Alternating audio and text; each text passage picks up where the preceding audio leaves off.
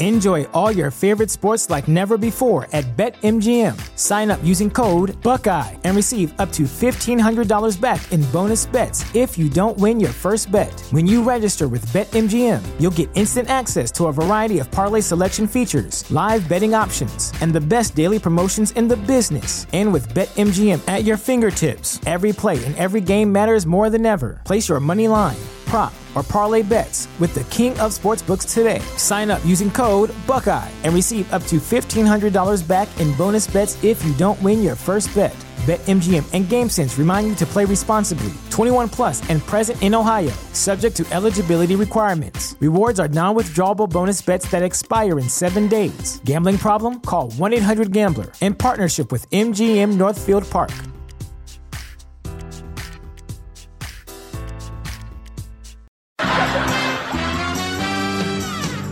We're brothers, we're happy and we're singing and we're colored. Give me a high five. All right, cut and print. Beautiful, guys. Dynamite.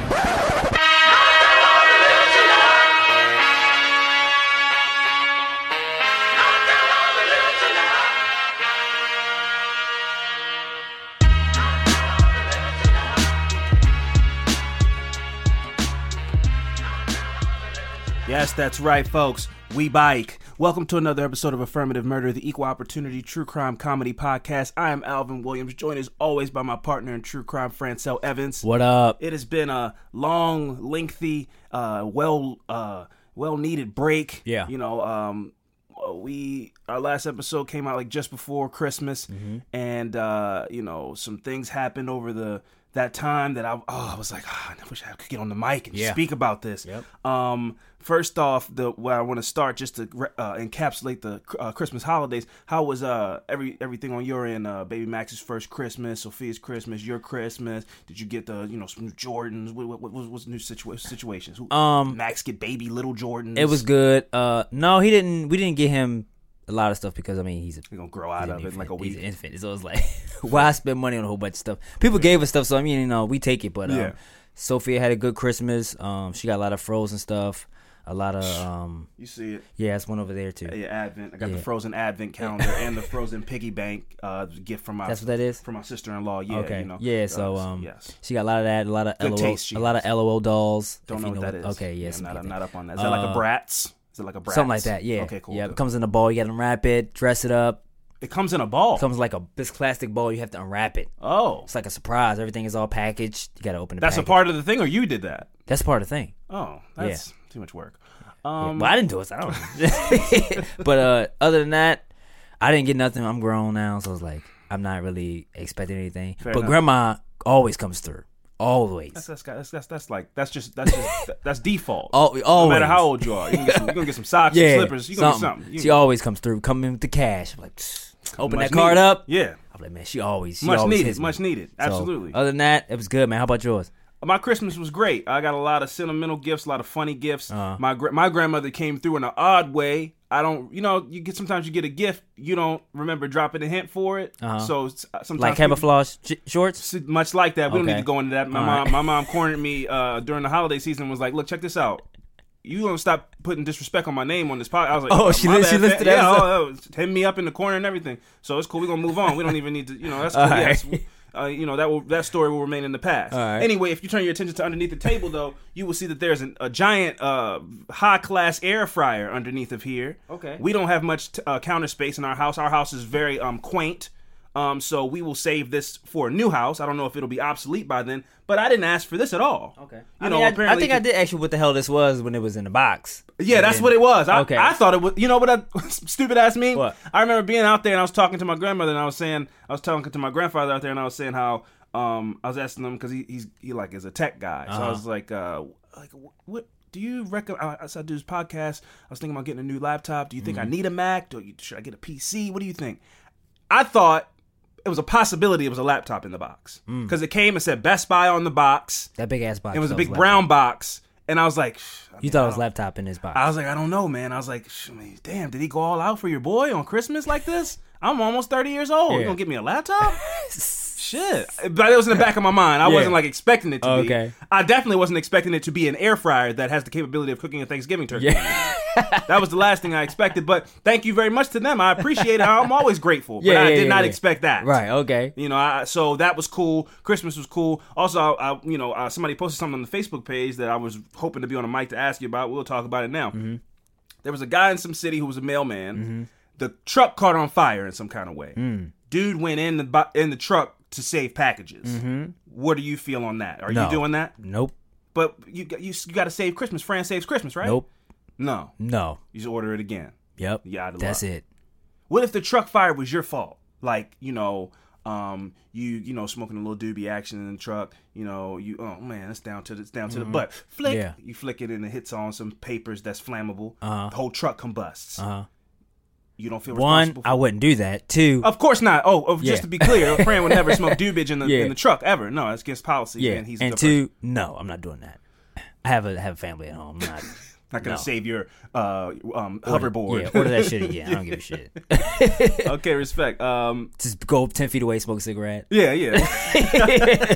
Damn, that shit is blazing. Film it, put it on Snapchat. Yeah. What else I want to talk to you about? World War III. Yeah.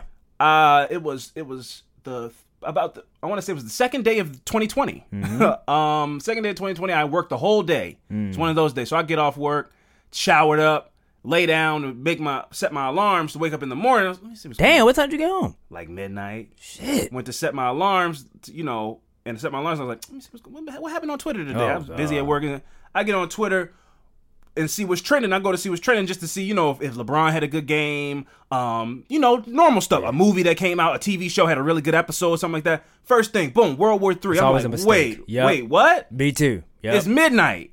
Crazy. So then I go scrolling down the feed, and when I find myself in times of trouble, Black Twitter comes to me. Yeah. For a good laugh. Mm-hmm. And once I understood what had happened, I was like, oh my God, great. Yeah. But then I was soothed for, I ended up staying up till 1:30 laughing at Black Twitter jokes. Yeah. Man, Black people just know how to just ease the tension, man. Yeah, but it was different. It was a different reaction for me. What was your reaction? Well, when I get on Twitter, I love getting on Twitter. Absolutely. And I go to check my trending. Mm-hmm. Sometimes I go, it's a great day in America. Mm-hmm. Some days I go, I shouldn't even have checked this shit. Yes. Yeah. And it that day, fear and that day was like World War III. I was like, oh man. Then you see draft, the draft jokes, and it's like everything is not a joke, man. Yeah. No. Okay. So you found some of the jokes to be tasty. It was funny, but they were funny. But it's like everything ain't a joke all the time, man. Yeah. I get trying to find the humor and stuff for sure, and bad times, but it's like I don't know, man. Yeah, in reality, all jokes aside, people are going off to fight in this administration's war for what appears to be a dick measuring contest. As far as I could tell, there was no imminent threat that could be verified. He just felt like popping off. Yeah, and there has never been a change of administrations in wartime. And I don't think that's a coincidence. Just in the history of this country, when the war pops off, whoever's the president always stays the president. It's not a law or anything. It's just people vote for, hey, let him ride it out. He got us in it. We got to trust him with the process. That's how it's always gone. And I think he thinks that could, it's just my speculation. That's a hell of a move. Yes, it's a bold move. And I like, my favorite joke was it was a quote of yeah, man, we attacked Iran yesterday. We? Yeah. That's my favorite, because that's my vibe. Yep. 100,000. Yeah, yep. I just live here, man. I just live here. That's what I went to. You know what I'm saying? I love this country, but whatever they do, that's them. He said, we did shit. Yeah, no, we didn't do anything. Yeah. They did that. It was that, and then, I think it was the next day or a couple hours later, FAFSA started trending. That shit was hilarious. That shit was hilarious, man. It was some funny jokes on there, man. Yeah, it was. But yes, there are people who are going to go off and fight in these conflicts and aren't going to return, and always condolences for that. Another thing we didn't get to talk about because it happened during the break was, did you see, I didn't want to see the video, but I didn't know what I was clicking on when I saw it. There was a church shooting in Texas where a dude, he looked like, he was one of those metal chain pant wearing, hoodie up, white guys, stood up in a church and shot two of the parishioners in the church, and then one of the church security guards shot him. Yeah, I did see that. I saw the story. I didn't see the video. Yeah. Well, I didn't know I didn't know what the video was. Okay. I just saw the church shooting. Yeah. And then there was a video. I thought it was like a news, like, you know how they might show up to the point and it's like, and then this happened, like over the news report. Yeah. I thought it was that. It wasn't. It was like raw footage. Oh shit! No, I didn't see that. And I saw people using this as an opportunity. It always trips me out how when it's just a mass shooting and a bunch of people die, it's not the time to talk about politics, and we shouldn't go. You know, that's always the defense for the pro-gun people. Yeah. This isn't the time to talk about that. This is a time for prayer. We won't talk about policy right now. People are mourning. But when they thought it was a church dude, just saw a dude with a gun and got up and shot him, oh, see, a good guy with a gun and da-da-da-da-da.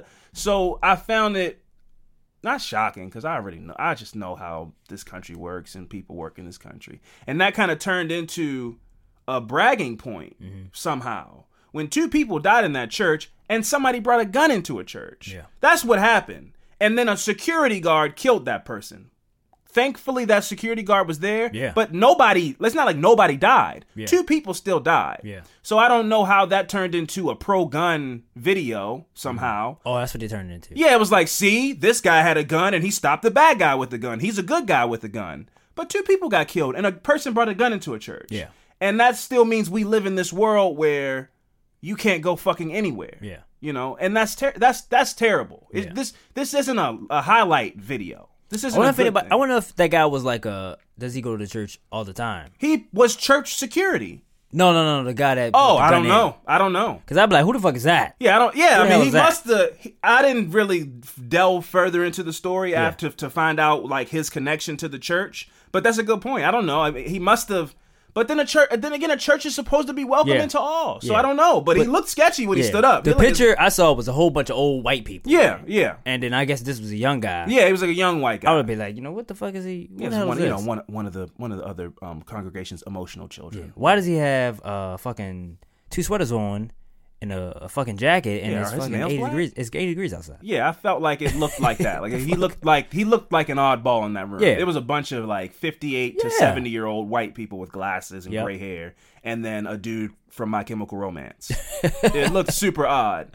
But yeah, no, dude stood up and fired off on 2 people, and then the guy got a headshot off clean on him. It was a great shot. It was he's a hero, and all of those things. But this wasn't some. I think people see that video and they go, see, if I'm ever in a Walgreens and somebody busts in and tries to rob the place and I have my gun on me, I'll shoot that person right in the head. Yeah. And a lot of these people don't realize when that fight or flight shit kicks in, we're not Chuck Norris. You know what I mean? He's just like, oh shit, fight. Let me pull my gun out, shoot him right in the head. You fuck around, shoot the person behind the counter. Yeah. Shoot yourself. Everybody having a gun is not like safer. Yeah. Everybody with a gun is not John Rambo. And I think that's the delusion that guns have created in this country. Yeah. Where it's like, if I have a gun, I'm John Wick. Yeah. And it's like, no, you're not. You just are a dumbass with a gun. You know? There are short temper. Shit. Yeah, there are some people that have done a lot of training with guns and are great with guns, but that doesn't mean everybody should have a gun and we're all walking around with guns. And if you look a little suspicious, I can pull my gun out and shoot you. Oh, your cell phone? Oh, my bad. I prejudged you and I shot you and you weren't doing anything wrong. Yeah. So that terrifies me even more. If it's everybody having a gun and being able to use their own discretion and go, that guy's taking a long time pumping his gas. Yeah. Why does he keep opening his back door? I'm going to go solve this. It's like, sir, you work at Applebee's. Yeah. Why are you trying to solve a case that's not happening? Anyway, we will continue to get to what we wanted to come and talk about. We have landed on You. Mm-hmm. Have you started You? Yeah, I'm just finished episode 6 last night. Of season 1? Yes. You, great show. Yep. We finished season 2 last night. Oh, man. I am concerned because this dude, Penn Badgley, is like the new thing. The guy, Joe, okay. It's becoming a thing where, oh my God, Joe, I wish he cares about her. I wish you should hope a guy's so attentive to you like this. And it's like, this is a stalker. Yeah. You know? And the show already does that to you where you're like, he's a good guy, right? You know, it fucks with you. That's what I like about the show because you're going back and forth over and over where you go, this dude's fucking crazy. Yeah. Then he's nice to Paco and you're like, well, I mean, he's like a good guy though. Yeah. Then he kills somebody, and you're like, oh, he's fucking crazy. We're wrong. Then it just goes back and forth. And I feel like this. I didn't watch 13 Reasons Why for this reason. I haven't watched that show, but I felt like the concept of a girl committing suicide being a show and exploiting that. No, that's what I felt. I've never seen the show, so I could be wrong. Somebody's gonna hit us up like, the show's not like that. Yeah, I saw episode 1. I mean, season 1. I'm sorry. Yeah, I just felt like it was a weird, dark concept for a show, and so I didn't watch it. I wasn't interested. And I thought was ABC Family stupid shit. I thought it was gonna be a stupid drama like PG-13 stalker show, and I was like, that's dumb. Then I turned it on finally after season 2 came out, and everybody's talking about that, and I'm seeing the memes and and I didn't want it to get spoiled for me because I hadn't planned on watching it, but now everybody's talking about it and talking about it, kind of spoiling it. So I was like, well, everybody's talking about it. Let me watch it before it gets spoiled for me, see if I like it. Watched season 1, loved it. Didn't want to love it. Didn't want to love Joe, but it's like he's an anti-hero. I kind of like that. It's like Breaking Bad. It's like Dexter. Dexter Morgan. It's my guy. He's a bad guy, but you kind of like him. The only difference between him and Dexter is Dexter was killing serial killers, so you can still kind of go. He's more strategic with it though. He had a whole setup. Yeah, well, he's a serial killer. Yeah. Joe isn't a serial killer. Joe is like just fucks up and then fixes it. Crazy. Yes, but. Even Dexter, you go, but he's like killing people that kill people, so he's kind of like, he kind of is a good guy. Yeah. Joe isn't. He wasn't killing people that killing people. Who? Joe. That's my point. That's what I'm saying. Yeah, he is a bad guy. There's no justification for the stuff that he does. Well, it's bad people. Technically, they don't deserve to die because you're a shitty friend. In that show, they do. Well, that's my point. Is that I think this is starting to blur the line. It concerns me because we live in this world. Again, this goes back to my point about the music and the video games, where I go, no, man, it's just art. Like people know how to separate it, and now I don't know if I believe that anymore. I told you that when the Joker movie came out. I get that, and I've started to come around on it. So now I'm like, should this show that is kind of romanticizing a stalker killer, should it exist? But I want it to exist because it's good. I don't know, man. So I'm conflicted. You know, I just feel like it's a dangerous show. It is. Because you shouldn't be. Women shouldn't love the guy who's the stalker killer on the show, and like I want him to. And I know it's Twitter jokes. I understand it's Twitter jokes and everything like that, but sometimes it's not. Yeah. Sometimes a woman might watch this show and go, I would love for a guy to like be this devoted to me. Really? And then they don't know the signs if they see the shit in real life. And I tell you, based on the story that I chose specifically because of watching this show this week in our return. That's a show. Yeah. The stalker is not ever the fucking suave dude who says the crazy shit in his mind, but says the perfect shit out of his mouth and gives you your space when you want it and goes down on you and is nice and, good with your friends and all that kind of shit. It ain't like that. Also, you're not, the part that you see on the show, you wouldn't see if it was happening to you. Yeah. You wouldn't know if he had your phone. You wouldn't know that he's fucking know every fucking little bit about your life and where you're going and shit. You wouldn't know that part. Exactly. So I don't want them to romanticize the positives of a stalker, and then you won't be able to see the signs of, oh yeah, he knows so much about you because he's been stalking you before he knew you. Yeah. That's why you guys feel like you're soulmates and he knows everything about you and you guys have so much similar interests. Because he stalked your Facebook page and your likes and all that before he met you. Mm-hmm. So I just don't want people to get caught up in wanting a guy now who is as attentive as Joe and pays attention to you and wants to, be around you all the time, and then forget that that's not always a good thing. Yeah. That's codependency, that's obsession, and I don't want people to get that confused with love. Mm-hmm. And I think this show is blurring that line. But it's a great show. Yeah. Love the show. Great show. Anyway, before we move on and get to the fucked up shit of the week, and of the decade and of the year. A lot of stuff, man. 2020, new decade, new year. Yeah. Man, a lot of shit. Lloyd got bullied into not even admitting. I wouldn't say admitting. He lied. Lloyd, the singer Lloyd. Oh, Atlanta, shit. Decatur, I forgot all about him. I don't know how. Hits. Anyway, one of his biggest hits, which has been under scrutiny for a lot of years on the internet, 5'2" or Fine 2. Mm-hmm. We all know it's Fine 2. Mm-hmm. It's funny to say 5'2". Yeah. We all know it's not 5'2". That doesn't make any sense. She's 5'2", but I want you. Yeah. I want you even though I like short girls. Lloyd got bullied. Finally, the Twitter and internet memes of all the years. He was on a stage somewhere at somebody's concert, and they asked him... Recently. Okay. Over the break, while we were on break. Lloyd, settle this, man. What is it? Is it 5-2 or fine 2? And he takes a half a second and he goes, hey, y'all gotta say, man, it's 5-2. What? Come on, fam. That's dumb. We know it's not that. I hope it was a joke, but he said it like he was dead serious. And I just don't like that the internet has this power to rewrite history. People are spelling words wrong. Yeah. Changing lyrics, and then the consensus dictates if it's right or not. Like, oh, we all think it's that, so it's that. I don't like that, man. That's rewriting history, and that ain't cool. I was listening to the radio yesterday, and there was a guy on there named Chef G rapping. He spells chef S-H-E-F-F. That's not how you spell chef. S-S-H, okay.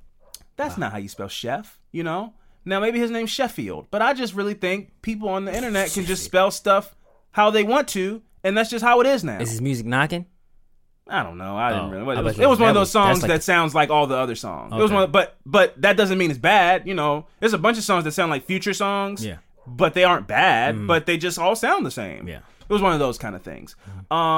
So I just feel bad for Lloyd that he got bullied into saying something so stupid, because it definitely is not 5-2. And as a matter of fact, if he wrote if that is the lyric, that's a stupid song now. Yeah. I don't like it anymore.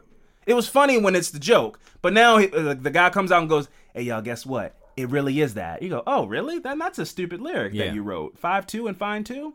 Well, 5-2 now you and can just, I feel like now you can just do stuff, write stuff, and then people just go, I know what he means, and it just, nobody cares. Fill in the blanks. Nobody cares. It reminds me open for interpretation. Yeah, it reminds me of, what is that movie with, Don't Drink Juice in the Hood? Oh, Don't Be a Menace to Society while drinking juice in the hood. Yeah. Uh-huh. It reminds me of that part when he went to go fill out an application for a job, and then he's just like, sex? Hell yeah. And it was just like, I feel like, and that's how it's going to be. It's open to your interpretation. Yeah. What do you think it means? Like, and then that's what it means. It's crazy, man. Yeah. That's kind of how the world works now. So that's what it means to me. Yeah. And you can't tell me my feelings aren't valid, right. So I'm right still in some kind of way. That's how the world works now. You can't tell people what's unhealthy. Don't do drugs. It's like, don't tell people how to live their life. It's like, okay, well, my bad. Sorry. Yeah. Thought drugs were bad. Shouldn't do drugs. Sorry. Didn't mean to step on your liberties. So yeah, 5-2 and I Want You is the official lyric of Lloyd's Can I Be Your Friend. Did he have braids? Wasn't paying attention, man. Oh, okay. Wasn't paying. I just was so baffled by what he said out of his mouth. I was like temporarily blinded by it. It was so stupid. Does he look like a old young man? Because he was. Well, he is. I mean, he's probably like in his mid-30s now, but still trying to dress young. He's one of those guys. And the only guy that can do that is Fabulous. Yeah. There's no other person that's like 40 and can wear like a leather vest with a fucking Louboutin shoes with the spikes on it and some fucking Bape hoodie and sunglasses, and you're like, you're 42. Yeah. But when Fab does it, it looks cool. Yep. But anybody else is like, bro, you got a belly, you know. Is he fat? No, I'm saying I'm saying like a dude that lives in West Baltimore on the corner dressed in the fucking like the shirt that's half leather and half cloth and wearing some kind of crazy jewelry, but they're clearly 45. It's like, you like an idiot. Yeah, you look dumb, man. You're not Lil Pump. You can't just dress how you want to. You're not Amigos. Yeah. You can't be out here dressing like the Migos and you're old enough to be the Migos' dad. Yeah. That's not how that works. Anyway, before we jump into this break, I wanted to go ahead and give my mantra for 2020. Okay, for 2020, I want you guys to take a metaphorical bag, man. We're gonna fill that bag with positivity, with love, with empathy, and lots of prosperity for 2020 and the next decade, 2020 to 2030. The mantra is fill that bag up right now. Okay, we're gonna fill that bag up with positivity, love, caring for others, and lots of aspirations and goals, man. If you're sitting on your ass right now, I'm turning to that commercial right now. You sitting on your ass right now, you're not doing nothing. You need to get up. You know, go apply to a college. You know, you're not doing nothing. Wow. Get up and go do something. Stop sitting around. Hey, stop sitting around. You're not doing nothing. Get up, get off your ass, and go do something out there. I fucking hated that guy. Yeah. But now I want that energy going into this decade. It's like, get up, man. Get up. If you want to do something, get up and go do it, man. Fill that bag up, 2020. And what should we play, man? We're gonna go out to. You know what? I'm feeling kind of old.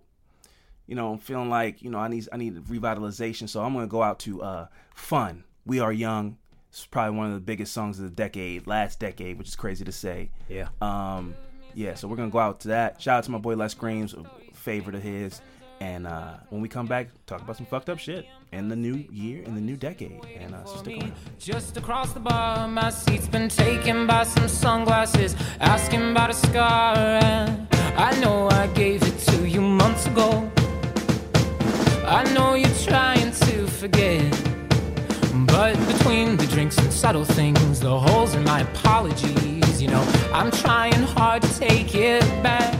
So if by the time the bar closes and you feel like falling down, I'll carry you home tonight. We are young, so let's set the world on fire. We can burn brighter than the sun tonight. We are young, so let's set the world on fire.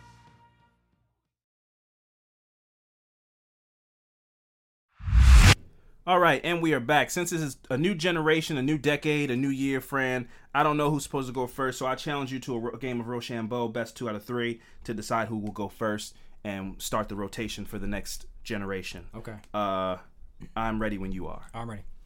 What we going on? Shoot. 1, 2, shoot. We're going on shoot. Yes, we're going on shoot. I got you. Okay, you ready? Hold Yeah. on. And 1, 2, shoot. That was a little delay, but Sorry. that was a draw. he put rock and then his fingers crept out and we both did scissors. Okay, cool. All right. 1, 2, shoot. 1, 2, shoot. 1, 2, shoot. Okay, that's one me. All right. This is okay. 1, 2, shoot. 1, 2, shoot. I thought I was going to get papers. Damn. All right. I am victorious. So please gather. Bullshit. That was bullshit. Gather around for my affirmative murder this year, this decade, my first of the year. Okay. As I said, I was inspired by the show You. Yeah. I found the idea.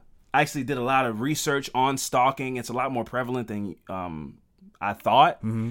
A lot of people don't realize that they're stalkers, even people who aren't dangerous. But there's a statistic that says about 94% of murder, people who commit murders have stalking tendencies. That makes sense.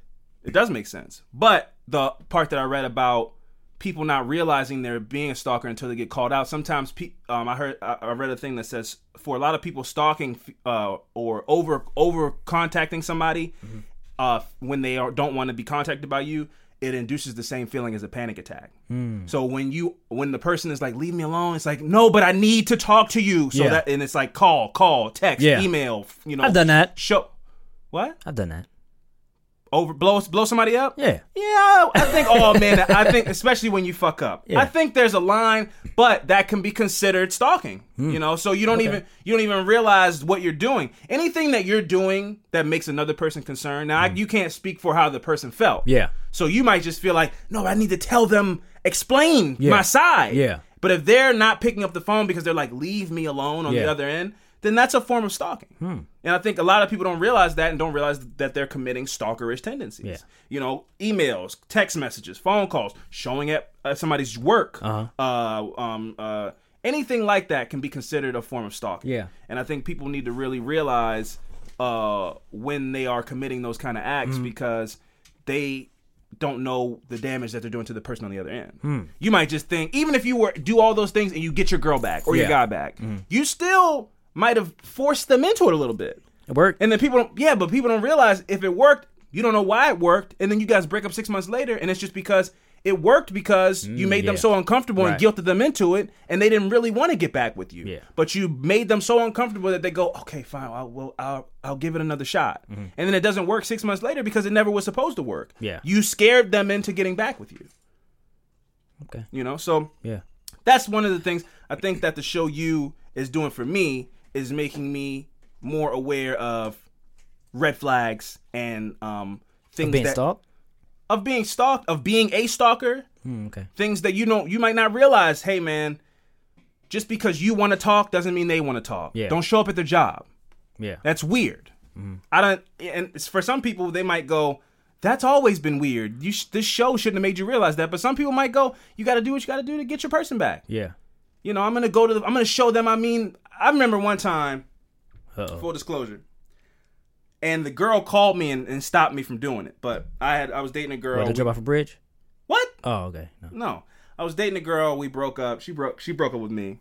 And I was like, she was saying I just wasn't there enough. So I was like, you know what? I'm going to be there double to show you da-da-da-da-da. So Who's this person? It doesn't matter, man. That doesn't matter. Okay. We won't you can tell me. I'll tell you off air. Okay. We're not going to use I real wish you tell me names. now so I can get into the story, but okay. It was basketball court. Leave. Oh, got you. that Okay, girl. that's all you had to say. Okay, cool. All right. Oh, yeah. I'm not surprised. You didn't got to finish the story, but go ahead. So we broke up. I'm like, well, if I wasn't there, I'm going to be there double now. So now I'm hitting her. We're broken up now. Good morning texts, good night texts. Asking her to hang out, asking if she's okay. Yeah. I'm gonna bring you some lunch, those kind of shit. And then I felt like it wasn't really working, so I was like, you know what I'm gonna do? I'm gonna write a love note. No. I'm gonna go put it on her windshield. No. So when she gets up in the morning, she's gonna know, hey man, he's doing those little subtle romantical things. Where was I? Why would this run by me when you did this? Cause I'm a dumbass, man. I'm a dumbass. I was 20 at the time. Put yourself in my shoes. I'm a dumbass. I was very vain at the time in the sense that I had never been dumped before. Anytime something fizzled out, I was like, I'm this girl. I don't really want to date her anymore. I had never been like, I break up with you. Yeah. Like on that Stranger Things, see, like 11 goes, I dump your ass. Yeah. It was like that. I dump your ass. I was like, wait, what? No, but like I'm me though. And so that fucked me up. And I was like, okay, well then I'm gonna show you I can be that. Yeah. And thankfully, I was like mid text and writing the note, like, so I hope you have a good night. Hope you have a good day at work tomorrow. I'm writing the note. It might even have been some poetry shit, like, you know. You was in your bag, huh? I was in my bag.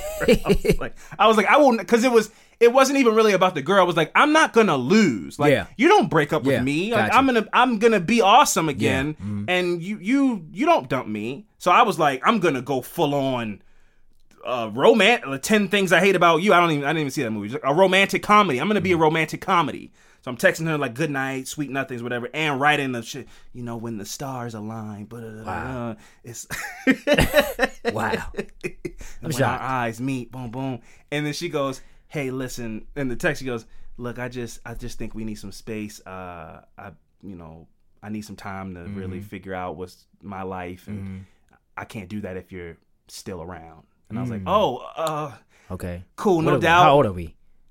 About 20. Okay. You know, so I was like, oh, okay, cool. For sure, I get it. Crumbling up my letter, and I threw it in the trash can. Thankfully, I didn't go over there and put it on her. Who knows? She might have called the police on me. Yeah.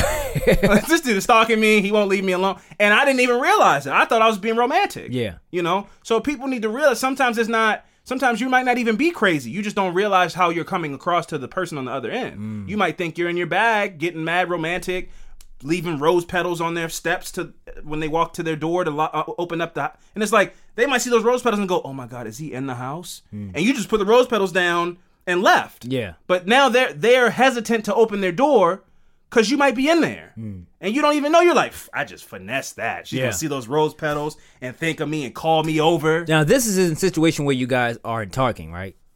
Through text. This wouldn't go. I mean, no, wouldn't go for somebody that's if everything is fine. This it's different. Right, so if I'm trying to understand. Okay, so if you do that, which you was just explaining, yeah, and you guys are not arguing or going through some type of breakup, sure, it's fine. Yeah. But if you go through a breakup, then it's like it's stalkerish. There's been a boundary set. The breakup is a boundary. Okay, gotcha. If you just do this for your girl, you know, and also maybe not. You know, I don't know. Sometimes you could be in a relationship and realize this person is too obsessed with me. Yeah, and now you're concerned, and now I'm gonna break up with you. Yeah, it's like you're doing too much. Yeah. So I don't know. There's all kind of. It's a gray area. That's what the show's doing for me. It's not black or white. Being a stalker isn't like you just you know, I work at Hooters and you come to my section all the time and try to touch my ass. Yeah. It's not just that. Sometimes your stalker could be the person you're dating. Your stalker could be your neighbor and they seem nice and they come over in a nice way, but then they steal shit out of your house and your underwear and shit. It's gray. I don't know if I had a stalker before. You might have. We don't know. It's crazy. I mean, look, man, for people who don't know, anybody that remembers the jerk craze, Fran was hot shit. He was real skinny. Yeah, he could pull off yellow pants. Yeah. Hit a lip ring. Yep. He was in his bag. Yeah. And I was like his sidekick. And I got the spillover vibes. You know, the friend who wasn't the main friend that we came to see. I could get that one. I got my feel because I was there. I was kind of like the fat jerk kid. I was like chubby, but I could do the jerk too. Yeah. So we kind of had that dynamic. Yeah. Like a Timon and Pumbaa kind of thing.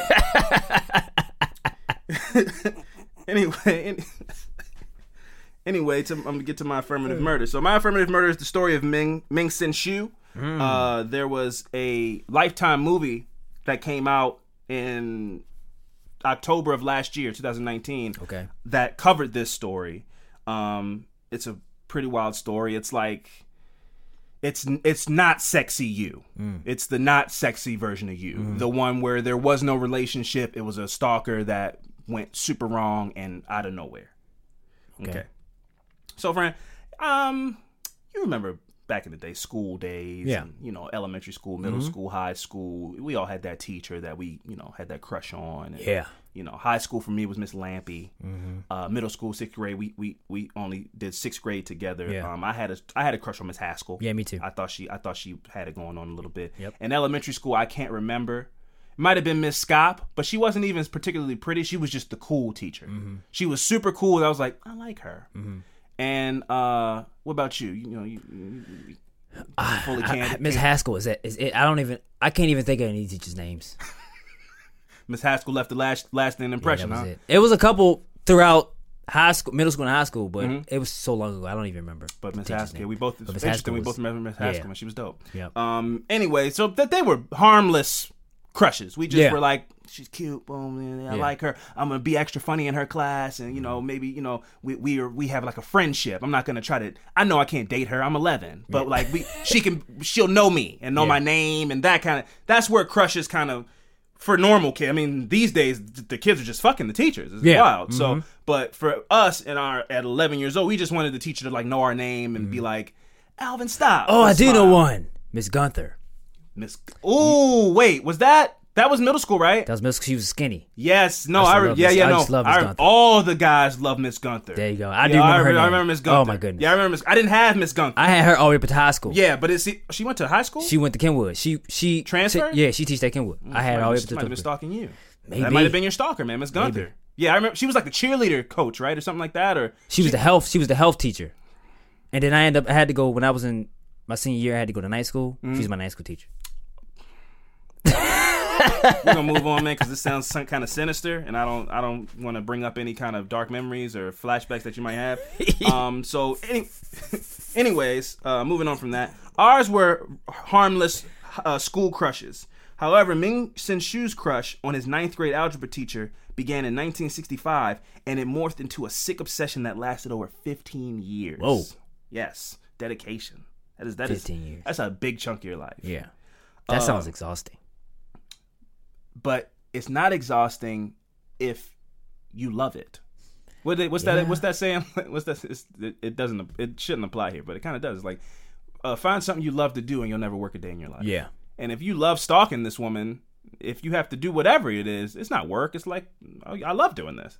I live for this shit. You know. I love watching you 24/7. That's his thing. Throughout the years, Shu fantasized about Mary Stauffer. Wrote stories detailing sexual fantasies ranging from consensual to non-consensual, some detailing rape. His disturbing imagination wasn't enough to satisfy his twisted cravings, and he began relentlessly stalking Mary and attempting to track her down throughout most of the 1970s. He even once broke into her in-laws' home in 1975, believing it to be hers, and threatened the family with death if the crime was ever reported to authorities. And they never said anything until they got back from a trip from the Philippines in 1979. So he came in, threatened them, and they really never said anything for 4 years. Wow. Scared as shit, huh? Terrified him. In 1980, he learned of her whereabouts in Bethel University campus and began to stalk her for months. In May of that year, he followed her to a salon where he held her and her daughter, who was 7 years old at the time, at gunpoint as they were leaving and proceeded to kidnap them. Oh, so he rode up on him. Yeah. Oh. Pulled up on him in a windowless van. Wow. And like made it out like he was robbing them, but he stuffed them in the trunk and swerved off. So this wasn't like Joe. Joe just threw a jacket and a hat. And just when he put that hat on, street. when Joe puts that hat on, He's he's about to put that work in. Yeah. You won't even see him. Crazy. That hat, when that hat, Sierra noticed that pretty quick. It's like when that hat goes on, Yeah. it's like the other Joe. But yeah, so her and her 7-year-old daughter were kidnapped in broad daylight. They were terrified and tied up. Mary made loud noises from inside the trunk, so Shue pulled over and caught the attention of a 6-year-old boy named Jason Wilkman. He threw the boy into the trunk as well, and then beat him to death with a metal rod in a secluded wildlife refuge. Wait, why you do that? Because he heard the noise? Yeah, well, he pulled over the trunk to tell her to shut up, and then there was like a little boy. Damn. You know, remember that scene in The Incredibles when the dad comes home from work? Yeah. And he's mad, he closes the door, the window breaks, he's fucking pissed off, picks the car up mad, and then the little boy's on the trike and his bubble pops. Yeah. He was the little boy on the trike. Except this isn't a Disney movie, this is a fucking crazy killer. That's crazy. So he grabbed the kid and put him in the trunk too, and then took him to a wildlife refuge and beat him to death and left him there. So rest in peace to him. Who knows if that boy would have even been able to describe what he saw, you know, he was all adrenaline up and panicked and killed a little boy. That's wild, man. Shue then drove Mary Stauffer and her daughter Elizabeth to his house and locked them in a narrow closet. He then proceeded to take Mary Stauffer out of the closet and tied her to a piece of furniture. Shue then talked to her for hours and hours for the night of the kidnapping, disclosing that he was. You all right? He what? He talked to her. Yeah, he tied her up to a piece of furniture and was like, "So check this out. Do you remember me?" Wow. Yeah, like he got in his monologue bag with some crazy shit. Like, let me tell you my origin story. Wait, so they do know each other? I mean, she doesn't know that until what I'm about to get to now. Oh, she shit. doesn't know they know each other. So he tied her up. He's talking to her about how he's talking to her before he repeatedly raped her, filming the conversation and the rapes on video. He told Stauffer that when he was 15 years old, he told Stauffer that 15 years ago that he indicated that she had given him a grade of a B in algebra, which prevented him from going to college. And he said as a result, he was drafted and sent to fight in the Vietnam War, where he became a prisoner of war. And this was, however, this was, as many of his claims were, not true. So he just made up this revenge. He made up this. This is 15 years prior. He's coming to this woman, Mary Stauffer, and saying, "Hey, I was one of your students, and you gave me a B, and it ruined my life. Yeah. I got drafted because I didn't get to go to college, which I guess if you're in college, you don't get drafted. Because I didn't get to get into college, I got drafted, and I became a prisoner of war in Vietnam. And it was all a lie. But it was to make her feel bad and feel like what was happening to her was deserved in some kind of way. So she was a teacher. She was a teacher, Okay. yeah. She was a teacher. She was his teacher. She was his algebra teacher. But she didn't remember him. Maybe she did it. Maybe she did. I didn't read that part in the story and then her telling of the story. I don't know if she ever really recalled him. You know, she knows that he lied now because he was the top of his class at the time, and he did go to college, and he didn't ever serve, and it was all a lie. But I don't know if at the time she was like, "Oh, that's Ming Sin Shue." Yeah. You know, I don't think that clicked. Other than what he's telling her about how she gave him a grade, a B. B. A B. I wish my mom, my mom would do a backflip if I brought home a report card full of B's. Man, because what I was bringing was crazy. Yeah, me too. So I had to go to night school. Yeah, it was C- and incompletes. You never seen an I on a report card. I don't even know how you do that. You know, it's wildness. You know, but I made it through.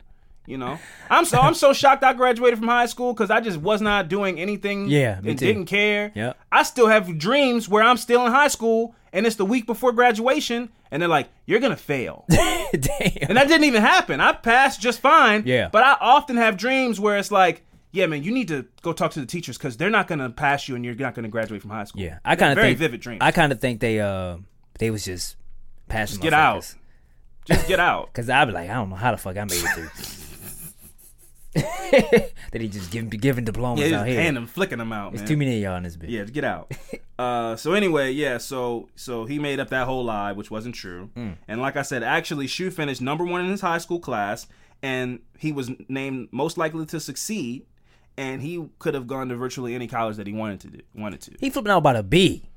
He doing all this about a B. I think he just was obsessed with her. Yeah, but you I use think that was all a lie. I think that was all a lie to make her feel bad, like what you're getting, me raping you, is deserved in some kind of weird way, which is super sick. That's psychological warfare. It's like, I'm raping you, but you ruined my life, so this is revenge. But it wasn't. He just was obsessed with her for whatever reason. I don't know. You know, he didn't. He I don't think he got a B. I think he got all A's, and this never happened. Anyway, he never served in the military, and he went on to open up an electronics store in the Twin Cities. So this took place in Minnesota. So he kept them at his house. He kept Mary and Elizabeth, her daughter, at his house. The victims were often separated by Shu. He sometimes would place Elizabeth, the little girl, in a box in his van for 8 hours. What when is he a was Shu? at work. No, Shu is his last name. Oh, okay. Yeah, Shu is his last name. All right. When he would go to work. Oh, you said separated by. Okay, that got me confused. Okay. Shu would separate them. All right, I got you. He would put the daughter. Sometimes he would put her in a box in his van, and then leave the mom tied up in the closet in the house. Oh, I thought that was some type of name for like room or something. No. It might have been, but he might have called it the Shu, like as an homage to himself. Yeah.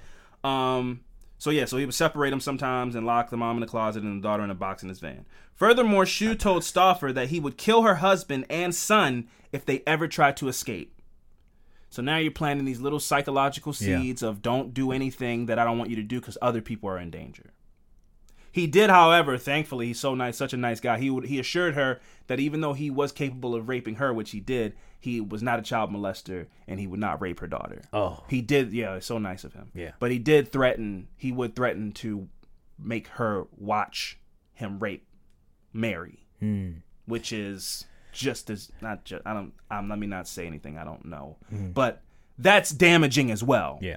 Raping a little girl is terrible. But making a little girl watch her mother get raped is just as capable of fucking them up terribly, you know. So he kept them like caged animals. Yes. So I'm guessing he fed them throughout the day. Yeah, and feed them and give them water. Probably had them piss in a bucket, or maybe they could go to the bathroom. Who knows? Couldn't imagine. I'll get to it, but he kept them for 53 days. Wow. In these conditions. That is crazy. Yeah. So on July 7th, 1980, after Shu left for work, Mary Stauffer managed to remove the hinge pin from the locked closet door. Despite being chained to each other, Mary and Elizabeth were able to reach the phone in the kitchen and call law enforcement. After making the call, they hid behind the car at Shu's residence until police arrived. Both were immediately freed after 7 weeks of imprisonment. Wow.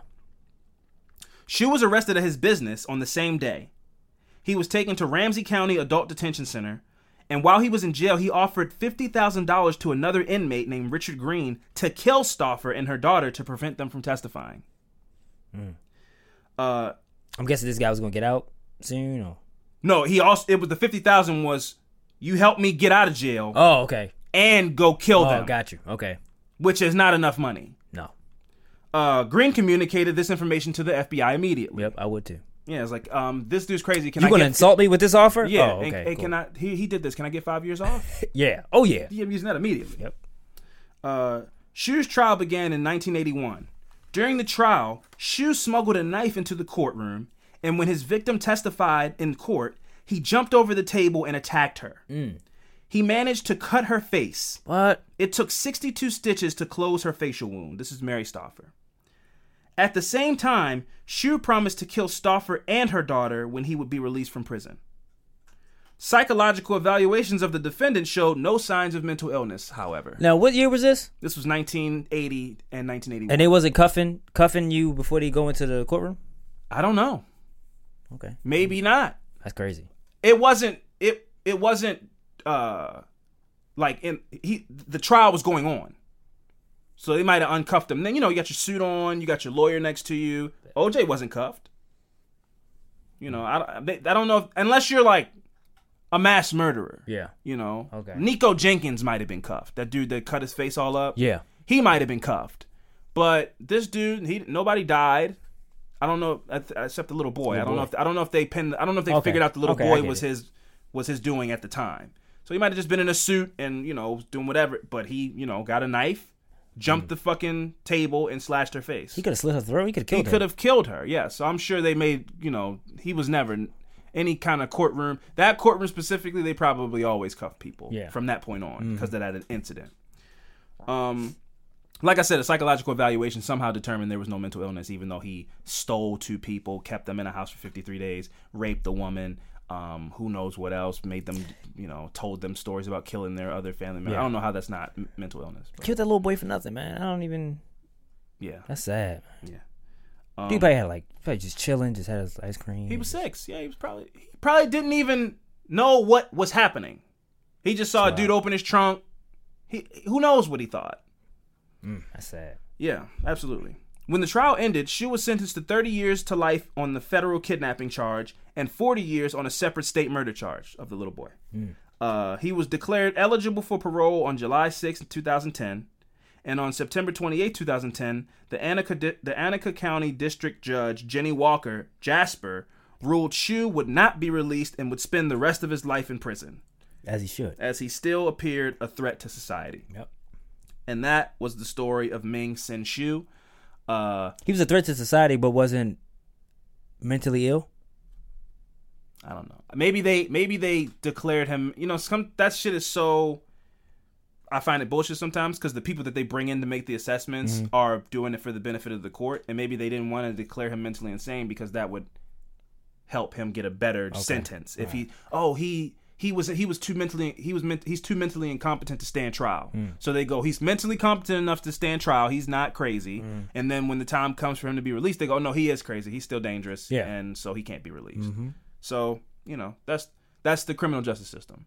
I don't know if I agree with that, but in this case, I'm super fine with it. Yeah. He should never be released. What he did was terrible. The woman did a press run and interviews and everything leading up to this movie coming out on Lifetime. Allison Hannigan played Mary Stauffer. Allison Hannigan, you might know. Did you see American Pie? Yeah. Yeah, she was that one time at band camp. She's her, the redhead girl. Okay. And she was in How I Met Your Mother, and she's in a lot of stuff. She does a bunch of like TV show, game show hosting and stuff like that. She's cool. I like Allison Hannigan. She also, you know, at a time, biggest thing on the planet wasn't Buffy the Vampire Slayer. She played Willow. Just a little fun fact. So that movie came out. I haven't seen it, but the mother, Mary Stauffer, and her daughter Elizabeth Stauffer did like a whole press run where they were doing interviews and telling the story, and they seem well adjusted enough. You know, they're Christian folk and believe everything. You get paid for that, right? Yeah, when your life story gets turned into a movie, you definitely get paid. I don't know if you get paid to do an interview all the time, but when the amount of interviews she was doing, I'm sure there was some kind of she was doing. Y'all want me to keep talking about it? Y'all go ahead and pay me. Yeah, for sure. Especially something so traumatic. Yeah. But again, they seem like they got through it. Enough, as much as you can. I'm sure this woman is still haunted by nightmares and all these kind of things. For sure. She's like in her 60s, you know, she's this cute old lady, and her daughter's like 40-something years old, and I'm sure it still haunts them, but they've figured out a way to be able to talk about it and move on with their life, and I think that's super cool. Anyway, that was my affirmative murder of a fucking doozy of a person, Ming Sin Shu. That's what you looks like in real life. That's real life you. When the stalker is a killer, he's not killing the people who were mean to you at work. Yeah. He's hurting you and anybody that gets in his way of getting to you. That's what a stalker is. It's not some handsome dude who reads books. So that was my affirmative murder. Any questions? I know a lot of stories when you hear about stalkers, when they keep these people hostage for a long time. It seems like after they do it for like a couple months or something, if they get too comfortable. Sure. That's when they make the mistake. Yeah, they slip up and that person always gets away or finds some way. Or just they've been plotting this plan of, I got to do this, or I got to wait for him to go to work and to call the police or something like that. And they think they're so mentally deranged that they think it's been long enough. They're like, they like it here now. Yeah. It remind me of that story where that guy did that McDonald's. The black dude? Yeah. Yeah. When I found out the full story of that, because at first it was just like a funny internet thing, that is a really dark story, man. Yeah. That girl, I think 2 of the girls died, and one of the girls who survived was banging on the window or whatever. And he's like, man, when you see a white girl and a black dude, yes, ma'am, run. He's obvious. What did he say? I was just coming from McDonald's. He did a whole commercial. Yeah, man. I know he got McDonald's for life off of that. I was just coming from McDonald's, got me 2 a Big Mac and some fries, and I saw a woman banging on the window. That was nuts. I'll never forget. That's when you tell me the story. That popped in my head. That shit was hilarious. Yeah, that video was hilarious. And then when I found out the extent of what that guy next door was doing, dark shit. Yeah. So if you see something, say something, man. Sometimes you could be wrong, but you never know, man. You might be saving somebody's life. Anyways, we're gonna take a quick break. When we come back, it's Fran's turn to tell you some fucked up shit. So stick around.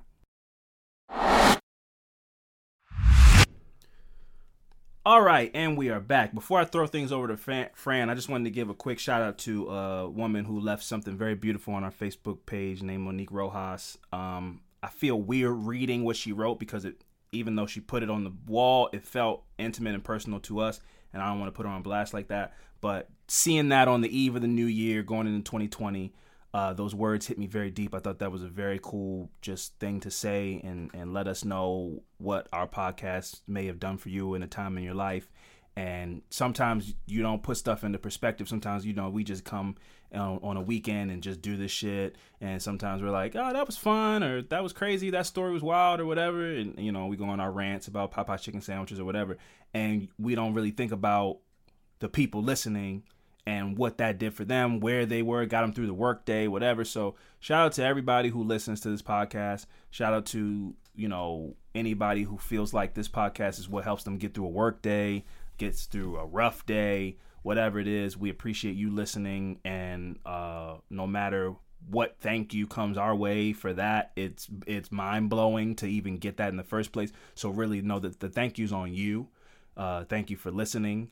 And we just appreciate that. So, like I said, I'm not going to go and read the whole thing, but it was powerful. It was special. And it was something about reading it going into, I read it at like 11:30 right before New Year's, and the clock struck, turned over. It was like, damn, man, that's crazy. Like, we've been doing this for like, I don't know, 3 years now, something like that. And it still blows my mind that we get the listeners that we do, because when we started this podcast, I was very adamant that I didn't want to be the person who promoted the podcast on our Facebook and try to guilt our friends into listening to it. So I said, if we could get 10 people who don't know who we are to listen to the podcast, that's my goal. Yeah. Just somebody that doesn't know us listening because they like it. And it's turned into a lot more than 10. And that still blows my mind, and it's very much appreciated. So thank you. Anyways, Fran, the floor is yours. Take it away. Yeah, so my friend of murder this week is about a little girl. The story is called Precious Doe. What? Precious Doe was the name that they gave this little girl. Like DOUGH? No, DOE. Oh, like Doe. like a little deer. Yeah. Oh, okay. I was like Precious Doe. Yeah. Okay, Precious Doe. I got this from ThoughtCo. This is written by Charles Montado, and I combined it with the CNN article because there wasn't a lot of information on the story, so I just had to go deeper. Yeah, I had to get what I can get. So, Precious Doe was shy of her 4th birthday when she died. On April 28, 2001, the nude, decapitated body of a 3-year-old girl was found near the intersection in Kansas City, Missouri. 2 days later, her head was found nearby in a plastic garbage bag, and it would be more than 4 years before the girl, given the name Precious Doe by police, will be identified as Erica Michelle Maria Green. Oh my God. Yep. So that's why they gave her the name Precious Doe, because she was a child and they didn't know who she was. And she's like a Jane Doe. Yep. I mean, wow. Yeah. Wow. Fuck. So police, unable to identify the child, named her Precious Doe. Law enforcement and the community banded together to solve the case. Missing child advocate and Kansas City community activist Alonzo Washington, said he spent 4 years working to get attention for Precious Doe because as a father, he didn't want people to just forget that it was a child discarded like trash. Absolutely. So sketches and computer drawings and busts of child were distributed nationwide on several television crime programs before a relative came forward and identified the victim on May 5th, 2005. The mother and stepfather was charged in this case. So Precious Doe case had frustrated police for 4 years and had been featured on several television crime shows, including America's Most Wanted. Now, when they do that, do you think law enforcement want them? Can they stop them from doing that, putting it on America's Most Wanted, or you think that helps them with their case? I definitely think it helps because if it's an unidentified person, anybody can come forward and say, "This is my cousin. I saw this girl here," or whatever. So that helps. I thought maybe they didn't. Sometimes they might not like to do it because it ruins the evidence that they have that they might not want to go out in public. But I guess if they have I don't think, and also don't know what evidence they have because the girl's missing. It'd be one thing if we were talking about they knew who the killer was, and they go, this person's name is Kevin Stevenson, and they look like this and like that. Then if that person, Kevin Stevenson, finds out that he's being looked for, he could leave the country, whatever, boom. But they're just looking for who killed this girl and who she is. Yeah. So I think in that case, I understand what you're saying. I just think in this instance, it doesn't hurt to get any information or put the information out there because they don't know who she is.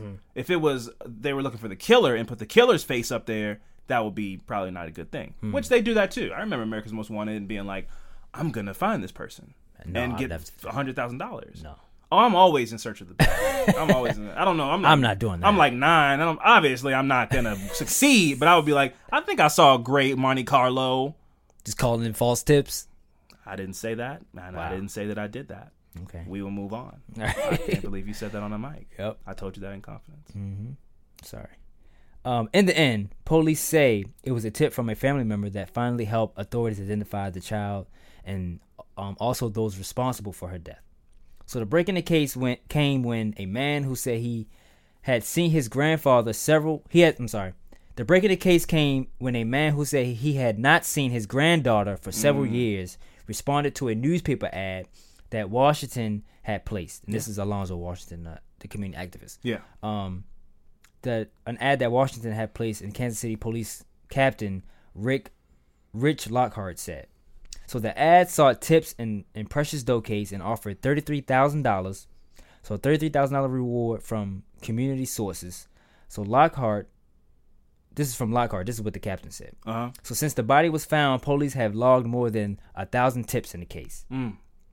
So press reports said a grandfather of one of the principals involved came forward and provided police with photographs of Erica and as well as hair samples from the child and the mother. I don't know how. I kind of snatch one of them things off. Yeah, but why?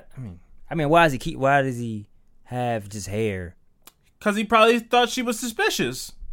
His granddaughter wasn't around. Well, I guess, but he hadn't seen the granddaughter. Yeah. So who knows how that was playing out? It might have been a Casey Anthony thing where the daughter was still coming around and being like, "Yeah, she's sick. She couldn't come today." I don't know. So he might have been like, "Shit, I'm fucking maybe the." I'm saying if that was the case, then I mean that's brilliant that he did that. Like, yeah, for sure. Like, this something's wrong. I'm gonna just try to while she's here and just get some ping ping. Yeah. Take toothpaste. Take this. You want to sip of this water? Boom. Yeah. Take the glass. Use the tongs. Put the glass in the bag. Yeah, I don't know how he got down, but yeah, he was smart. He was on it. Yeah. If I don't see my grandkid for 4 years, something's up. Unless we had a fallout. If I still see you, but I don't see the kid, that's crazy. The kid's always just sick, or something, you know. At school and shit. At 7 p.m. So on May 5th, 2005, Michelle M. Johnson, the 30-year-old mother of Erica, and Harold Johnson, 25, her stepfather, was arrested and charged with murder. Wow. Police said Johnson told them he was under the influence of alcohol and PCP when he became angry with Erica. When she refused to go to bed, he kicked her, threw her on the floor, and left her there unconscious. Now, I get where he's coming from, but I don't. Nobody should be. No, because Sophie just doesn't like kids not just going kids to bed. not just listening. But I mean, he was under the influence. But I mean, it doesn't. That's way over the line. Way over the line. I think that the punishment that works the best these days is I'm gonna take this from you. You know, I mean, a little pap on the hand. I think that corrective punishment in the sense of kids reaching for outlet. Smack their hand. Don't touch that, you'll get hurt. Now they identify that outlet with pain. They reaching for the stove. Don't touch that, you'll burn your hand. Yeah. So now it's way less pain than they would have felt if they touched the stove, but they identify that stove and touching it with some kind of pain. Yeah. In those instances, I'm fine with that. Little pap on the hand, little pap on the butt. I'm fine with those things. But, yeah, he went way too far. Yeah. But I think that all the stuff that these kids have these days, I'm taking your iPhone, I'm taking your this, I'm taking your that. Yeah. And just let them deal with it. I think that, sadly, people in this society have become so materialistic that they would rather feel pain. They would rather feel pain than you take something from them that's theirs. Yeah. For us, it was like, I would have rather had just got a beating than I can't go outside for a week. Yeah. Just punish me now. Yep. And then I can still go outside. Yeah. I would much rather have had that. Yeah. I think my mom picked up on that too, because she watched some kind of suburban show. At some point, she just started saying like, "You're grounded." And I was like, "Grounded? Yeah. We don't say that." But I started getting grounded, and it was like, you can't go out. outside for a week. Yeah. And that was way worse than if you just beat me. Yeah, stuck in the house. Now, beat me for 10 minutes, and then I can go do my life. Yeah. My punishment was you get grounded, but you stay in the room. Like in your room. You stay in the room. Don't come out. That's old school. That's old school. Solitary confinement shit. You stay in the room, read a book, do something. Go lean in the doorway, Dad. Hey, it's bathroom. Yeah. I used to try all this shit. I done been put in my room a couple times. I was like, I think I learned my lesson. I think I learned it now. You try everything. I think I got it now. I shouldn't have done that. It's torture, man. Yeah, they walk by your room. You like reading a book. Yep. So they think he's trying to be a better person. Yeah, I'm reading this book now. I read. Can I get out now? The Harry Potter. That's why I read through the Harry Potter book, the first one. I read through that being punished. So I read it. But yeah, I understand that. In my house, it's the flip flop. Click that up, kick it up off my foot. Come here. She hates that. Chancla action. Yep. It's a wrap. When she see that flip flop, it's a wrap. Yeah. So yeah, he kicked her in the face with the head, threw her on the floor, and left her there unconscious. So Erica remained on the floor unconscious for 2 days.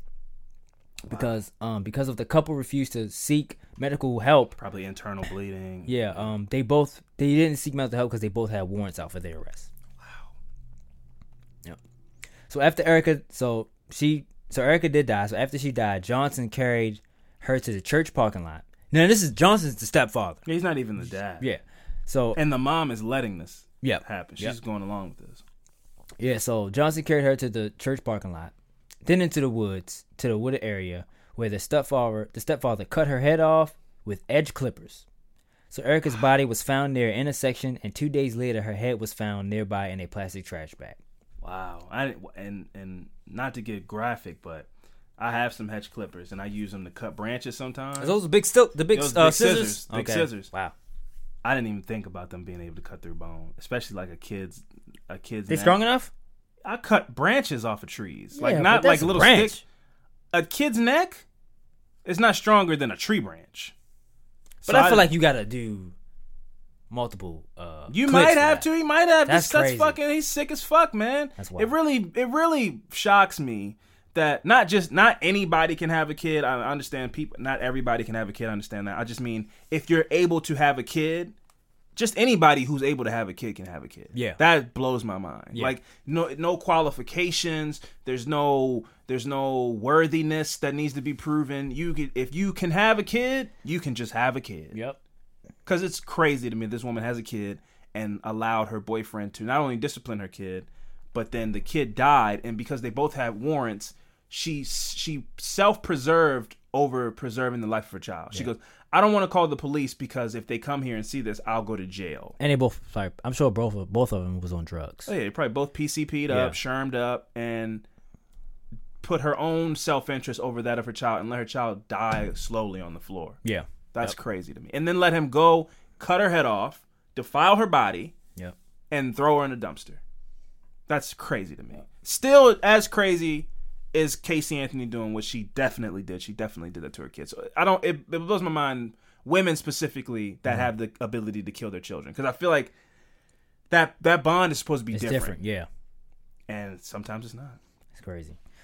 So on December 3rd, 2005, prosecutors announced that they would seek the death penalty in the case against Harold Johnson. Authorities believe that the child died while Johnson was decapitating her with the edge clippers. Yep. Oh, so like she was still slowly alive, like a little bit alive. Yeah. Oh, wow. Yeah. Wow. So they said that a cousin sheds light on the abuse suffered by Erica. So I mean, like, so I think the grandfather also had an idea that some shit was going on at the house. So sure, that was some other information that they put out. So according to Harold Johnson's cousin, LaWanda Driscoll, the Johnsons moved in with Driscoll in April 2001. So Michelle Johnson helped her husband dispose of Erica by placing the dead child in a stroller as if she was asleep. Wow. Later, she told Driscoll that she had given Erica to another woman to raise. She described Harold's treatment of Erica as abusive, stating that he beat her for small infractions such as crying or not wanting to eat. Wow. Yep. So one day she heard a loud bang coming from the child's room, and for the next 2 days, Erica was kept in the room. The couple told Driscoll that the child was sick. Michelle Johnson then told Driscoll that she took Erica to live with a woman who first raised the child. Same thing Casey Anthony said. Yeah. So they just coming up with these lies to try to stall people or whatever.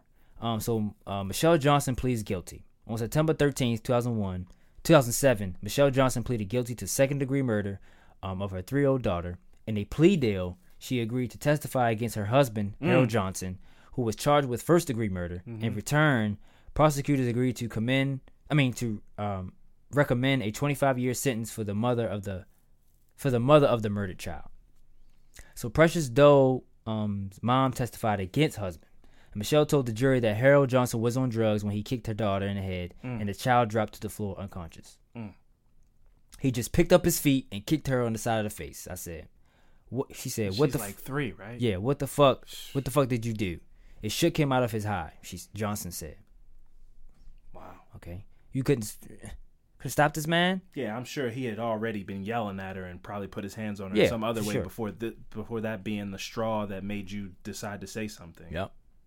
So she said she put the child in a tub of cold water, but she failed to come around. She then put her on the bathroom floor where she stayed for 2 days before she died. So they were saying that she died on the floor, but I think that she was just still unconscious. Yeah, she's probably brain dead or in a coma of some kind. Kicked the floor. Grown man. Her brain probably swelled. And then when he went to do whatever he did after that. That's crazy, man. So I'm hoping that her being unconscious, she didn't even know what was going on and feel no pain. I'd like to think that, man. Jesus Christ. Fearing that she might be arrested on outstanding warrants, Johnson made the decision not to call for medical help, which is selfish. Incredibly selfish. Selfish isn't even a good enough word for what that is. I don't even. That's wild, man. So guilty verdict. A Kansas City jury deliberated for about 3 hours before returning a guilt verdict. Harold Johnson, 29, was charged with the death and the decapitation of the 3-year-old Erica Green, the daughter of his then girlfriend, who he married a year later. After the trial? Yeah. Wow. Yep. So Johnson was convicted of endangering the welfare of a child and abuse of a child. During closing arguments, prosecutors told the jury that a guilty verdict will finally bring justice for Erica. This selfish coward made the decision to put himself before this 3-year-old child's life, said the prosecutor Jim Knatzer. That word justice gets thrown around a lot, man. Yeah. It isn't that. It's not. There is no. It's justice not enough for that. either. It's there is no justice for what he did. It's just like we solved it. Case closed, you solved it. You solved the case. You could bring an end to it. Yeah. You could bring a resolution to. You can end this, case, but there's no justice. A case of justice is a rape victim getting. A rape victim can get some semblance of justice. They'll never really be okay again. Yeah. But they have the opportunity to do the work to get to being okay. Yeah. You kill a person, there is no justice for that person. They're just gone. They don't ever get justice. They don't They don't go get to be like, they're not some, if you believe in that, they're not in heaven looking down like, he's going to jail. Yeah. Justice for me. It's not that. It's just not. So on November 21st, 2008, Harold Johnson was sentenced to life without parole. Just a couple tips I have, some couple side notes I have. So the death of this little girl has touched our community in a way that I think is absolutely unprecedented. This is from somebody that works in the community where the story happened. So members of the community set up a website and formed a committee while continuing to seek information about the case. So reading that, I first thought of Don't Fuck With Cats. Yeah, trying to go deeper. Trying to go deeper and set up this little community for people to chat and whatever tips they have, they can keep it in-house and y'all can just keep it, amongst themselves. Yeah. Like a Reddit subthread. Yeah. So it says, good finally to be able to give the name to the child, which was, after all this happened, they didn't know who the little girl was. Yeah. It really gives the community and us, a law enforcement, a sense of purpose. We know who we are and who we're going to be fighting for. And he said the same tipster gave investigators information a year ago, but it was not the same information. This is what the captain, one of the captains said. The details this time was much more helpful than last time. So on July 15, 2003, Erica's body and skull was exhumed, so a fourth reconstruction of her face could be done by a forensic anthropologist. The case has received national attention and been featured on television shows such as Cold Case Files, which I love Cold Case Files. But wait, why do they want to restructure her face for? This was before. This is just some side stuff that they had before they in the found process. Out, before they because it was like years before while she was precious dough. Yep. Got it. So that's what they had to do to help them figure out, because they got a picture of her, but it was a reconstruction picture. Okay, so these people kind of contributed to figuring out who Erica Green was and who, pushing to keep the story alive. Yeah. Yep. Got it. That's what that community activist was. He was like, I just didn't want the charges to be thrown away. That's why he kept pushing and fighting it. Right. So 3 years ago, investigators considered the possibility that she was Ryla Wilson, a missing 5-year-old girl from Florida, and DNA tested eventually that proved that theory wrong. Okay. And Ryla Wilson is the story I will be doing my next story next week. Oh, wow. So, yeah. Okay. But I did this story because it's just the whole thought of all these kidnappings and all the shit that's going on. It seems like it's one every week, and then you got people falsifying them. It's like, how do we know what's real and what's not when you got people out here doing stuff like that? It's wild times, man. And it's just want people to watch out for their kids. I have a 4-year-old daughter. Don't be letting your kids just out walking around by themselves. Again, we preach this a lot of times of letting people that you're dating or whatever be around your children, and you just don't know these people like that. Absolutely not. That's crazy. What they did to that little girl was sickening. It was terrible. For y'all not to call the police, and then you let this guy that you're dating killed her, that's unacceptable. People need to earn the right to be around your kid. Just because you have a good relationship with that person, right, in the beginning, and it's physical and whatever, it's meeting a kid is serious, and it needs to be treated as such. That Kevin Hart docuseries was really good. I think some people took some wrong messages from it and focused on those, but what was it, just about his life or something? It just was about he cheated on his wife and all these kind of things. He just kind of cleared some stuff up. But one thing that he said with the wife the woman that he started dating when he had 2 kids with his previous wife, he said it was like a moment that he had where he goes, okay, now I think I really care about you. I think I love you. Now I'll introduce you to my kids. It had to be built. I have to trust you with me and trust you as a person. And then that's another step. That's not like, well, now we're dating and now you meet my kid. It's that's a separate thing. It's we date and then you have to earn that point. And when I really know we're serious, like marriage serious, these kind of things, now I'll bring the kids. If I know I could see myself spending the rest of my life with you, now I'll bring my kids around, because you can't just bring your kids around anybody. Yeah. And that's the whole point, man. It's just not cool. Also, with that Don't Fuck With Cats thing, I've started to come around a little bit, man. I don't know if I'm so confident that those people in that internet chat didn't contribute to causing him to kill somebody.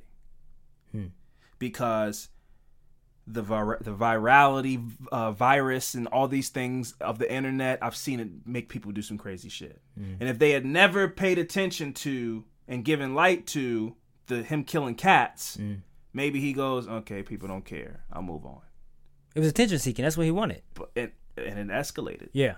So when we first watched it, my point is, when we first watched it, I said, I think I asked you that, and we both said, like, no, like, he's crazy. He was going to do that anyway. Now I'm not so sure, man. I don't know. Because I see people just want to be famous, man. Yeah. There's a video. This kid's getting killed. I hope he gets his coins. I hope he gets his money, man. But it's not funny. It never was funny to me. There's videos like, I'm in the ghetto. Yeah, that Yeah. And now that kid's trying to, like, up it. Yeah, but it's like it happened, man. Move on. Yeah. But it's like, no, you get that taste, and you want more. You want it to keep going. Well, they remixed it, and he did it in his. It's like his catchphrase. Oh. And people don't know. It's like just I didn't think it was that funny, but I didn't think it was funny at all. But people used it, and now he was mad because it was his credit. His account wasn't getting the credit. Which is how Twitter works. Like, somebody found it, they put a different caption on it. Now it's that person's getting all the fame, but it's your face. Yeah. So now he's trying to get it from his account. And it's like, man, it was a moment. Let's, whatever. And he's going out. People go overboard and try to do. The only person who that worked for is that dude who does those nasty ass songs. That dude's hilarious. But dude's like, man, sucking on your butt. No, sucking on your butt. Girl, let me see your butt. It's like this white dude. He looks like the one we started talking about titties? Yeah, he looks like the brother from Napoleon Dynamite. Yeah. He's like shirtless. Yeah. That he can keep going overboard because it's hilarious. And he actually is like really talented. Yeah, yeah. He's like making the beat. But the virality virus is a real thing. People want to be famous. They don't even know why. They aren't trying to make money. They don't know how to spin it into something. They're just like, no, but just keep talking about me and like my things and me. Like, give me appreciation. They don't even want it for any kind of monetary gain. They just want the fame. Yeah. I think it was one thing I heard on the radio. I meant to ask you about this, that Instagram was supposed to come up with something that they stopped having likes.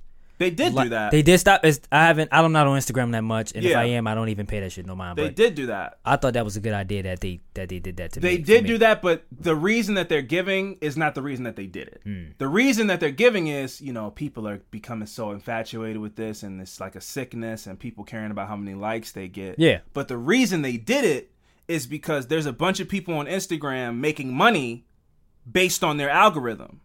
So if you get 1 million likes, you can go to Verizon and go, I get 1 million likes on a photo, give me $100,000 and I'll put a Verizon photo on my Instagram. But Instagram doesn't get any of that money. Oh, okay. So now you got to go to Instagram and ask for your algorithm. You got to ask for your numbers. And they go, okay, well, we can give that to you. You pay us some money. Oh, okay. Well, I assume, I'm not at that level, all right, but I assume you can still get access to your numbers if you have the you can get a printout, but I'm sure I'm not asking for a printout. I don't care if I got 30 likes. Yeah, but if you're getting 50,000 likes, you might go call you might have the ability to go call Instagram and they go, okay, well, we need this. Yeah. Okay, well, that makes sense. I would too. Yeah, and it's like you're not all these. That's the same thing that's going to happen with this TikTok thing. Yeah. That's the same thing that happened with Vine. People start making money on the app, and then the app's like, wait, where's my money? Yeah. And then the people on the thing go, well, I'm funnier than this. So fuck this. I'm leaving this. Yeah. And then that dies. And the person who thought they were super hilarious, it turns out you're only funny for 7 seconds. Yeah. Now you don't make money anymore. That thing died. Yep. So all these people on TikTok. Is that what happened with Vine? It just that's how Vine died. That's crazy. Everybody got cocky. All those top Viners were making all that money, and Vine was like, "We're not making any of. You're making money putting something on Vine, but the deal is happening outside of Vine. So you just use our platform. Yeah. And so I think they started either demonetizing people or something, and then everybody who was the top people who were really making bank went to YouTube, the King Batches and all those people, and they still have careers. Yeah. But then the in-between people lost their ability to make money, and Vine died. So that's what's going to happen with TikTok. I don't give a fuck about TikTok. I'm not downloading TikTok, but I'm sure there's like TikTok people. Yeah. Like the top TikTokers are making money right now, and then eventually TikTok's going to go, hey, man, you can't keep making money on our thing and not give us money. It's everywhere. And they're going to go, you know what? I'm going to go make lip sync videos on Instagram then. And then TikTok's going to die. Yep. And that's just that's the cycle. Everything repeats. crazy. Anyways, let's jump into these good vibes so we can get up out of here and continue to enjoy our 2020. And I know some of y'all are still writing 2019, then you got slash out the 19, scribble it out, and put 20 over top of the scribble in 2020.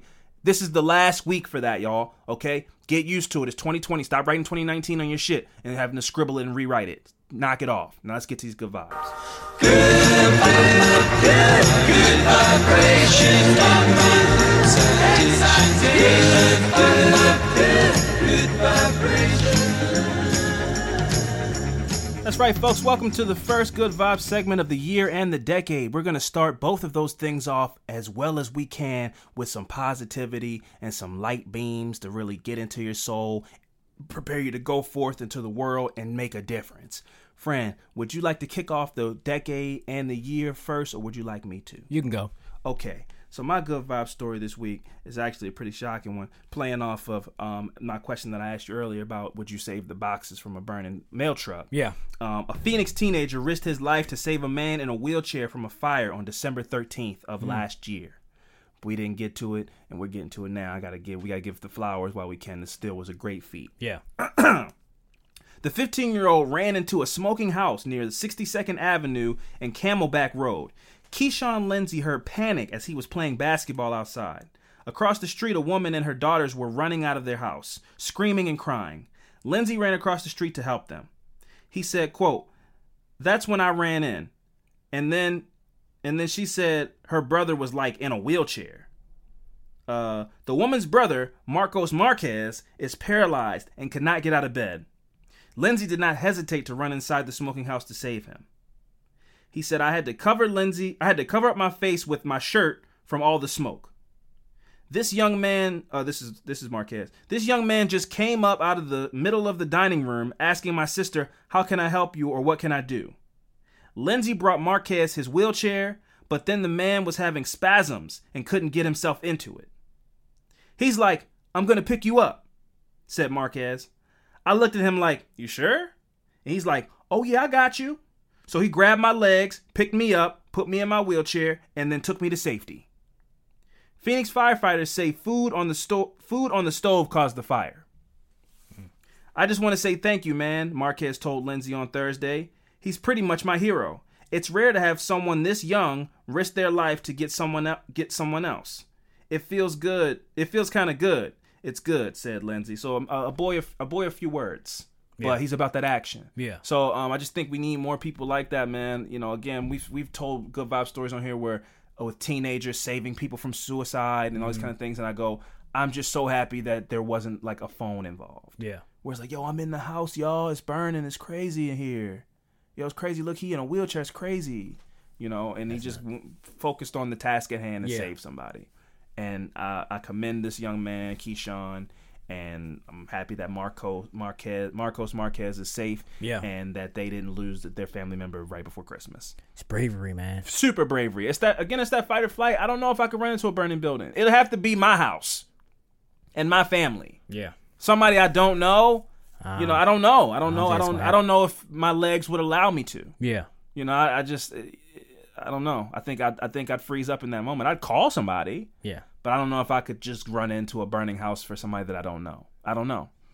I like to think I could. I like to think I'd want to help, but I don't know. I think self-preservation kicks in when it's no attachment. Yeah. So that's tough. I think I can get myself pumped up, but then when it came time. Yeah, when that fire hits your face, I've been burned, bro. When that fire I've been in front of it. That shit's hot as shit. When that fire hits your face, bro, it's a reality. Just like a wake-up call. Oh, shit, it's hot in there. Yeah. Sorry, man. I'll wait for the ambulance to come, you know? So that's tough, man. I don't know. But shout out to him for sure. That's a bold move. That was my short little good vibes, and so I'm gonna throw it to you, Frank. Yeah. So my good vibe this week, when you probably seen this. This is a video. When a young man was trying on a new pair of basketball shoes at Walmart in Dayton, Ohio, he managed to convince an older woman to help him put the sneakers to the test. So after the guy had nailed some practice dribbles with the new kicks, he called out to the woman as she was walking past his aisle and asked if she could help him practice. Although the woman said she was on her way to do a meeting and she had no idea how to play basketball, she did join to play some defense before walking away with a smile. Since the man uploaded the adorable video to YouTube back in November, it had been viewed by thousands of people, and it's not hard to see why. Now, this dude... Yeah.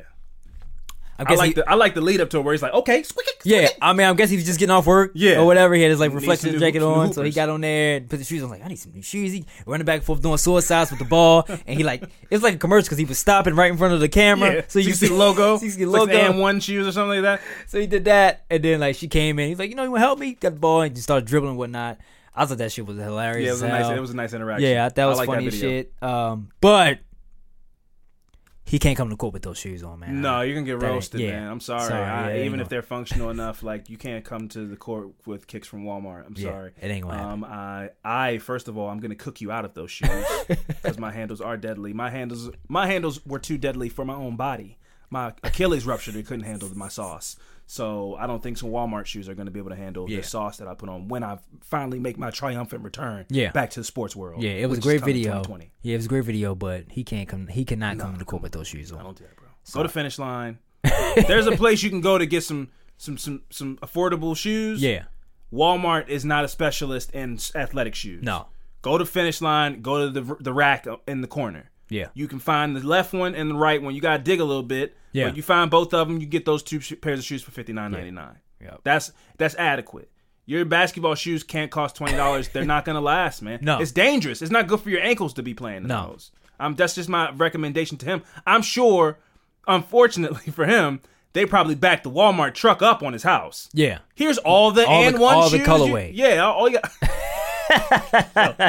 having the colorways and all the Walmart shoes is crazy. I'm like, this is a mistake. Having the Concord and ones is crazy. It's like these are the pink. These are the Miami Heat, New Jersey Wave and one shoes. I'm like, this is a bad idea. I just like the commercial, man. I'm good. Don't give me these shit. I don't want them. Maybe he took them to a nice, some kids shelter or something like that, group home or something like that. Anyway, folks, this has been our triumphant return back to the podcasting world. 2020, I'm looking for 2020 to be a magnificent year, full of prosperity and joy. I'm hoping that for everybody else, hoping that for all of our listeners, hoping that for you, Fran, hoping that for the fam, hoping that for my fam, and, hoping nothing but, bright looks and fill that bag up all year long. And I've been Alvin Williams, joined as always by my partner in True Crime, Franco Evans. And we'll see you guys next week. Deuces.